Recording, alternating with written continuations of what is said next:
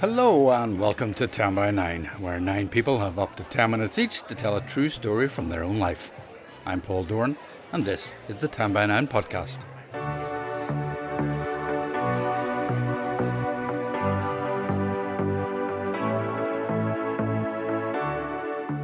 It's been a wonderfully busy summer with 10 by 9s happening all over the place, and it's not over yet.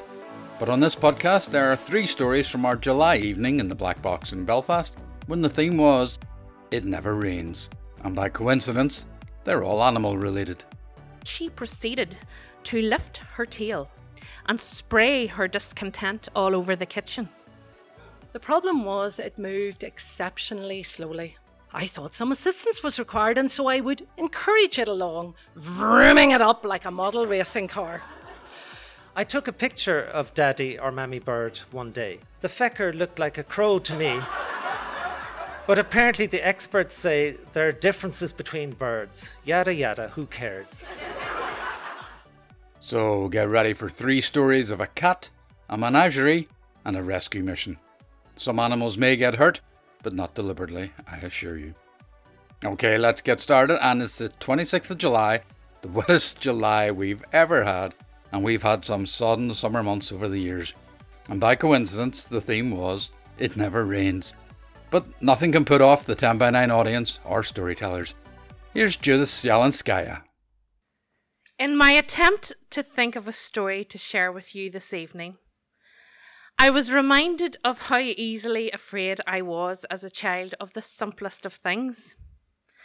The banging drums of loyalist bands, the sound of the coal thundering into the bunker, and by association, the lovable, dirty-faced coalman who delivered the coal. He was very annoyed by how upset I was every time he called, and even the 50 pence for sweets he would give me did not ease my irrational fears. But it gets worse. Literally. It never rained, but it poured the fear of God into me. For as I reflect on things that worried or upset me, they are often linked to wet weather. I was very afraid of rain. I lived in dampest West Tyrone, and my childhood fear of the most common weather feature we have was very real. I was an observant child and enjoyed listening in to all adult conversations. And I now presume that this phase of fear associated with rain was the doings of listening to the stories by my father and his siblings. As children, they were brought up in a small house near Glenloch, where the Mourne River flooded regularly, and they would have to be evacuated. Now, in my 8-year-old head, I was truly soaking everything up around me. It was also a phase in my schooling where Catholic teachings were simmering away in my head, and I was taking it all in. I must also point out that I was a bright child and could be very logical, but for a couple of years, my levels of anxiety, prayers to St. Jude, decades of the Rosary, and direct communication to the big man were constant. God, I swear, I'll never ask you for anything ever again if you would just stop making it rain. I don't want us to drown or have to move house. I just need to point out here that my council house was at the highest point of the estate, and my bedroom window idyllically looked out over fields that led up to 2 turrets of a 14th century castle. There was never any risk of my house being flooded, and we were nowhere near the river. But my constant deal breakers with God and saying prayers continued, and often put me to sleep. I've been trying to understand what my wee head was going through at the time. Weather was certainly playing a big part in things. It was the mid-80s, and in my memory, things were grey, damp, and autumnal. One of my obsessions as a child was getting the fortnightly magazine with cassette called Storyteller. And the story that had the greatest impact on me was Miriam Margolyes reading The Wizard of Oz. And the sound effects on the cassette of the rising winds to become the tornado were always powerful and impactful. It scared the crap out of me. But I listened to it on loop anyway. It got to the point, I think, that I thought I was Dorothy and Kansas was somewhere between Bessie Bell and Mary Gray. I walked to school every day, and as I walked up the hill to St. Pat's Primary, you could often hear the wind rising. I was transported immediately to the voice of Miriam Margolyes and her honeyed whisperings. From the far north, they heard a low wail of the wind. So, between the floods reaching my house and the threat of being knocked out by tornado twirling houses on the way to school, living in West Tyrone was treacherous. I'm not even joking. In 1987, after torrential rain and floods in the town, we went down to look at the fast-flowing river, and in particular, the older of the two bridges in the town, as the arches were completely underwater. And the adult conversation was about whether the bridge might not withstand the powerful floodwaters. Now, for a child with fears of rain and flooding, I really did not do myself any favours. There was the remaining archway further down the river from the closed railway line, and the following day, that whole arch and the road collapsed into the river. Thank God I wasn't there. My childhood memories often include rain, and if I'm not mistaken, there were a few years where floods were regular occurrences. And I remember one eventful evening in particular. We had not long moved house at this point, and our cat, Shusha, had settled in well. Our beautiful black feline was the boss, and she stretched the full length of herself out in front of the roaring fire, chilled out, totally unaware to the continuous biblical downpour that was going on outside. A drenched parent returned from work to exclaim, "The river's well up, floods are imminent." I was on the emergency hotline of communication, bypassing middle management of St. Jude and senior manager Mother Mary, and went straight to the CEO. "Right, God, this rain has to stop. I'll die if we're flooded out. I swear to you, I'll never ask you for another thing ever again." Straight into the Our Fathers. Now, whilst my mini breakdown was happening, the phone was a hotline that evening. A friend of my mother's had shipped out all her children to stay with friends and family, and just now needed to get herself and her adorable West Highland Terrier to dry land as the flooding waters were creeping towards her bungalow. "No bother, absolutely, of course. You are more than welcome to stay as long as you need." Pity someone didn't consult the cat. The lady and her dog stayed for a couple of nights until the rain stopped and they could return home. Now, for the time she and the dog were there, our cat took to the hot press and refused point blank to leave. This was the end of our relationship with our beloved Shusha the cat. Heaven has no rage like love to hate returned, nor hell to fury like a woman scorned. The following few weeks saw our cat's behaviour change irreparably. She only came out to eat and toilet, and we eventually closed the hot press to force her to become part of the family again. But she had a dramatic finale to her final exit. So discontented and hurt by our actions of allowing a dog to come into her house and sleep on her turf that she proceeded to lift her tail and spray her discontent all over the kitchen. Shusha never returned to our home, but slinkily sauntered across the road and lived out her remaining years with the lovely neighbour. My irrational fear of rain subsided, but my distaste for the wet weather just seeped in to become part of my Northern Irish DNA.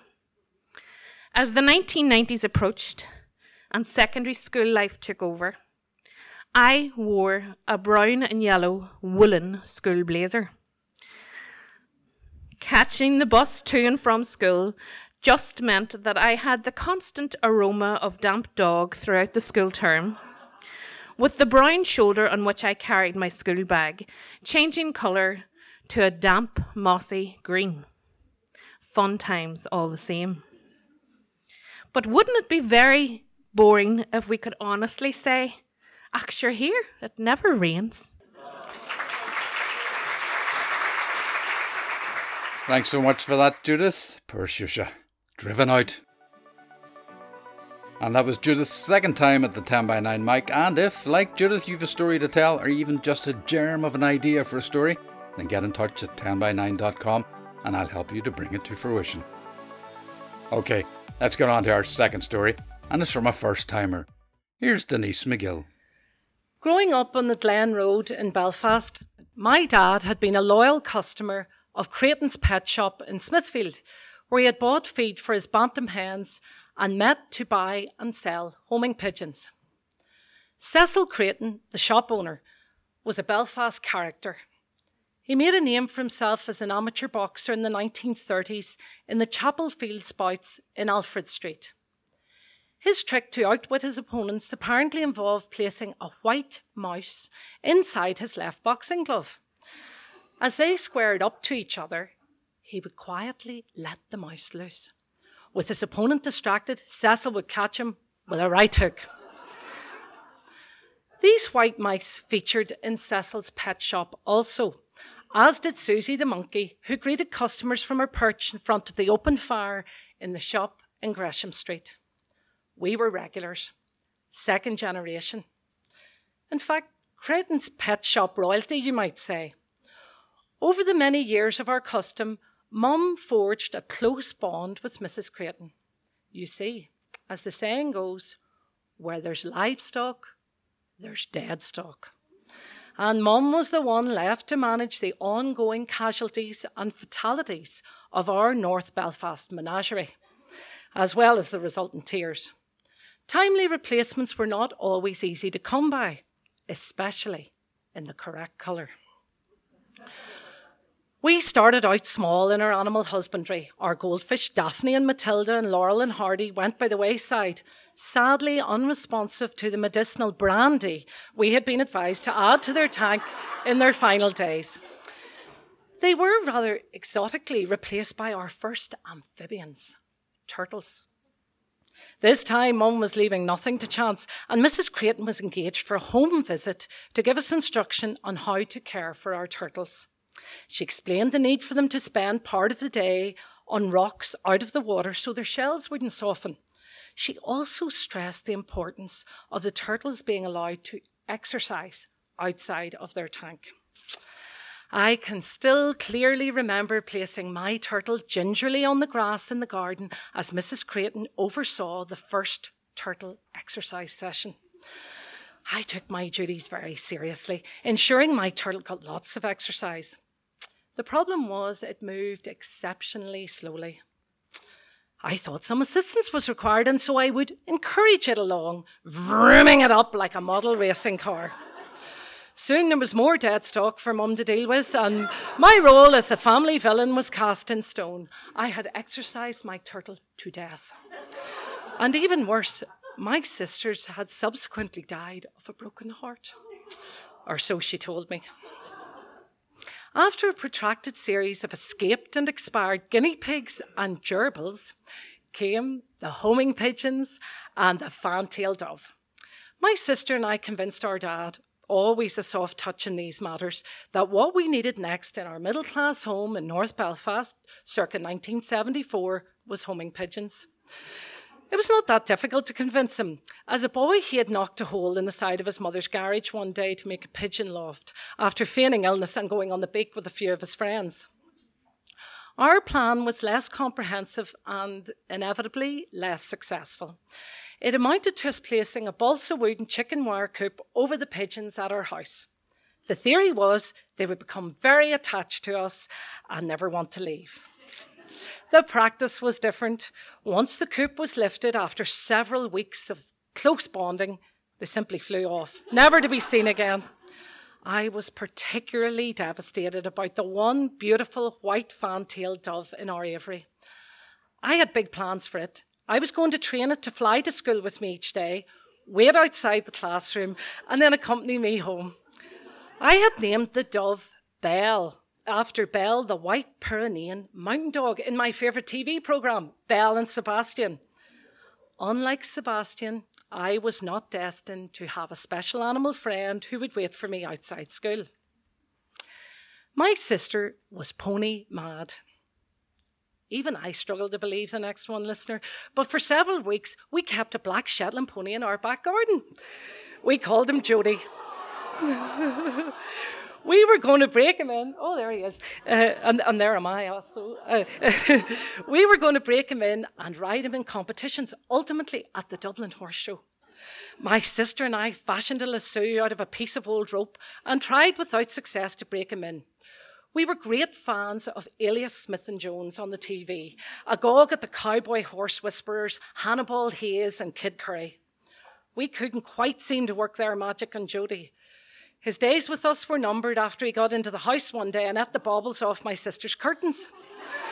He got his final marching orders, back to the farm, after he got out one morning and rampaged through the neighbour's rose garden, leaving his delicate little hoofprints across their manicured lawn. Next, a dog. This sounds fairly safe, you're thinking. Think again. Zara was an Alsatian who had been dismissed from service as a guard dog at a local hotel at the height of the Troubles. The problem was that Zara kept licking the customers instead of barking at them. Dad said she would make a perfect family pet. Mum was having none of it, convinced that such a breed could never be trusted. Mrs. McGarry, our next-door neighbour, obviously agreed, as we were to find out. My sister and I decided to induct Zara into family life in North Belfast by devising a game which would capitalise on her greatest strength, licking people. We made a cunning plan, making best use of the metal frame of the swing in the back garden. We would take turns. One sister would tie the other to the swing lying on the ground. Then Zara would be let out, and the winner would be the one who could last the longest being licked on the face by the smelly doggy tongue. This time challenge was proceeding well. Loud shrieks and screamed, accompanied by the customary cheating with the stopwatch, speeded up or slowed down, counting aloud to your own advantage. The crack was mighty, until Mum ran out, tearing the dog off my sister, checking for blood and teeth marks. Mrs. McGarry, next door, had been washing her windows, and seeing my sister being savaged by an Alsatian on the ground, had rung Mum in a state of panic. Safe to say we were in total disgrace, and Zara was also sent off to live on the farm.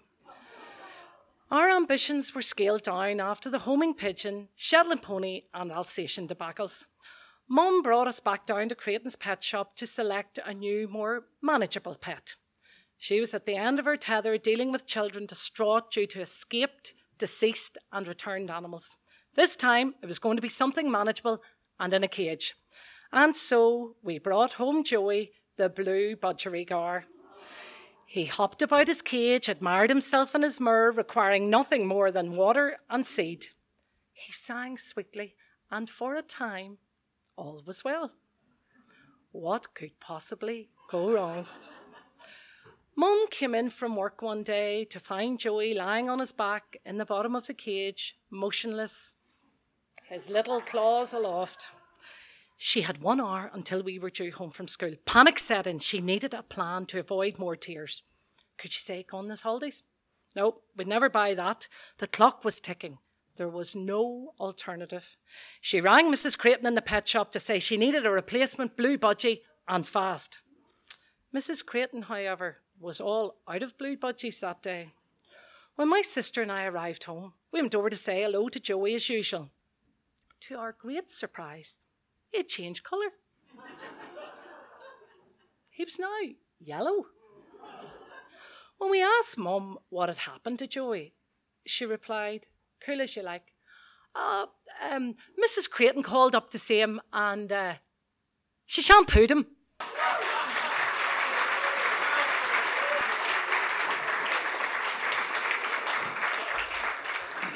Denise, thank you so much. What took you so long? You've been coming here for years. Thank you. First time. I hope you'll be back with us again soon with more stories. Thank you so much. Reminds me, actually, God bless her. My mother, we had a dog, and of course, my sister and I came back from school. We also were about 9 or 10, and said, "Where's the dog?" And she said, "Oh, your father took him to the farm." And we were absolutely gutted, obviously. And of course, we didn't realise at the time. We thought Dad had taken the dog to the farm because we were always told, oh, he's chasing cars, he's going to get hurt, so we'll take him to the farm. So we believed her. And then, of course, you grow up and you realise just like there's no Santa Claus. Sorry. That the farm, of course, means death. So, and yet, till the day my mother herself went to the farm, she maintained that the dog had gone to a farm. And that is indeed true. God bless her. Thanks, Denise, for that tale of woe. I hope you'll be back with us again soon with more stories.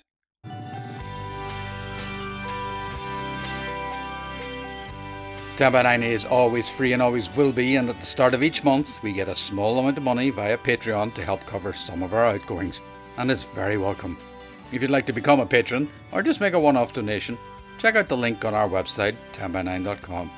We are very grateful to everyone who has supported us. Thank you. But you know what matters most is that you sit back, relax, and enjoy the podcast. On to our third story now, and he had come all the way from Cork to tell it. His second time at Táim 9, here's Darius Whelan. I don't have a great affinity for animals, whether mammals, birds, fish or insects. I can take them or leave them. They can get in the way, for example, cows blocking a roadway, and they can make a mess, cows pooping all over a lovely roadway. I might have more time for Sally the cow and her 20 friends in the herd if they had the decency to clean up after themselves. In 2021, I moved into a house in Cork. The following spring, I noticed the cheeping of birds in the attic, right above my room. I'm not talking about pleasant bird song. These were birds who started cheeping at 5 a.m. at a volume of approximately 5 747 jumbo jets. I endured the noise all summer.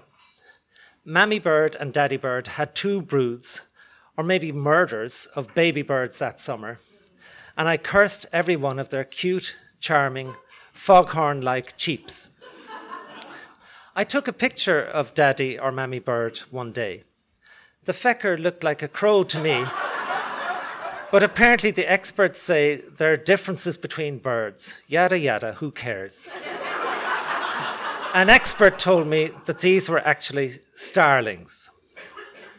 The following spring, I asked the landlady to get a roofing company to plug the holes in the eaves. It takes a while to arrange this, and meanwhile new starlings are born and start their cheeping. I wonder, if I plug the holes in the eaves, will the little darlings just die in there? I'm not overly concerned, but I think their rotting corpses might be a problem. I tell my friend Enda about it. I say, well, there are plenty of other starlings around Cork. It's no big deal if a few die in my roof. They're just, and I struggle to find the right word, they're just pests. Enda nearly falls out of his standing. He says birds aren't just collections of cells. He says I might need to think about having a feeling for the poor little birds. A feeling apparently called empathy. This plays on my mind for a bit. I think that maybe I can bear it for another summer and then get the roof fixed in the autumn. The roofing company are due to come soon, so I discussed it with the landlady. We decide the roofing guy will assess the job on Friday, but not do the job until the autumn. I begin to lean into my heroic willingness to put up with the cheeping for another summer. I am saving the little birdies' lives. I'm a combination of lifesavers like Bob Geldof, Mother Teresa, and Pamela Anderson from Baywatch.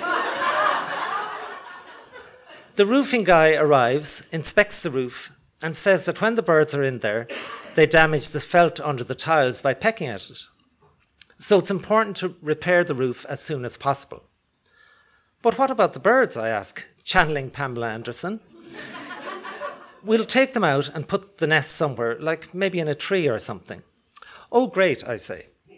So it's arranged that the guy will be back on Monday at 8 a.m. I merrily tell everyone that the problem is solved. But Enda is wiser than me. He is David Hasselhoff to my Pamela Anderson. He says, the birds won't survive if you pluck them out like that. You need to get a nest box for them. On Friday night, I start to Google nest boxes. Again, I will save the day. The deadline of Monday at 8 a.m. is hanging in the air. I'm now Tom Cruise in Mission Impossible. There's a helpful red light timer counting down to the time the bomb goes off. The music for Mission Impossible starts playing in my head. The internet reveals vital information for my mission. For starlings, you must have a large box with a 45mm diameter entrance hole. Some of the fancier nest boxes have something I think is a bit over the top, a balcony.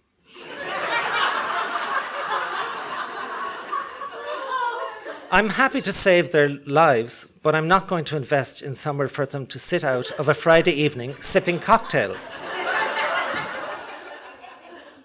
I take a break from my research on Saturday morning to go for a walk on the marina.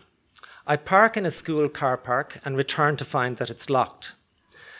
Naturally, as the timer is counting down, I abseil over the fence, then use dynamite to explode the gate. Well, no, I realise I've no car until Monday, when the car park will reopen, so I get the bus home. No shop in Cork is selling starling boxes. I can't get anything delivered, as it's the weekend. I find a fellow in Killarney who makes boxes of the correct kind. I phone him, and he says he can post me one to arrive by Tuesday, but that'll be too late. I remember that I won a prize once of a nest box in a raffle. That nest box has since moved on to another house, but I contact the man who made it. He's Justin from the Carrigaline men's shed. He says he can take an existing nest box from the men's shed and enlarge the hole to 45mm. I get the bus to Carrigaline and I collect the nest box. I'm feeling like it's mission accomplished. Tom Cruise has defused the bomb and all will be well. The timer can stop now. On Monday, the roofing guy comes and starts removing tiles from the roof. The birds aren't making any noise, and I think maybe I was imagining it all along. Or maybe the birds double-crossed me by flying away during the night to an enemy roof. After removing about 20 large tiles, the guy finally finds the first baby bird, then a second, then a third. I am vindicated. The guy is now joining me on the next phase of Operation Lifesaver. He has been sworn into the mission to save these lives. He doesn't care about the roof anymore as long as the birds live. We managed to transfer the birds and some of the nest from the roof to the nest box. The box is then hung high up on the wall away from predators. The guy adds a large screw on the outside under the entrance hole so that the parents can perch on that to feed their babies. This can be their mini balcony. Victory is ours. Swelling music starts playing in my ears. Why is it twist and shout? I realise I'm now Ferris Bueller on a platform in a huge street parade, singing twist and shout to thousands of admirers. Just as in the movie, my father is in his skyscraper office and hears the music. He looks out the window and starts dancing along to the groovy tune. At first, there's no sound from the birds in the nest box, but slowly they start cheeping again. After a few hours, their parents discover them and start feeding them through the entrance hole. I reflect on the journey I've travelled, from not giving a hoot about the pests to really rooting for them and worrying that they won't make it. I begin to think that the birds are somehow part of my family now, like pets, instead of pests. The birds thrive for about a week, but I start to hear extra racket outside. Some other larger birds are taking interest in the nest box. I see one of these large birds perching on the mini balcony screw, viciously reaching into the hole and grabbing a baby bird by the neck. The starling parents call loudly and rush at the big bird. A battle has ensued and the stakes are very high. I make lots of noise too, shouting at the bird to make him go away. The big bird abandons the effort. I send a picture to somebody and it turns out that this large bird is a magpie. The following morning, the birds are still cheeping and all is well. But in the evening, when I come home, the nest box is silent. I hope it's a temporary silence, but I suspect it's not. Over the next while, I come to the tragic realization that the magpie has indeed taken the baby birds. It hits me harder than I expected. I grieve for my little baby starlings. All I can hope is that they're resting somewhere in peace.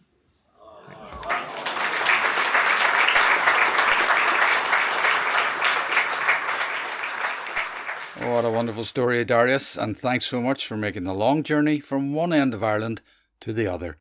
We're so grateful.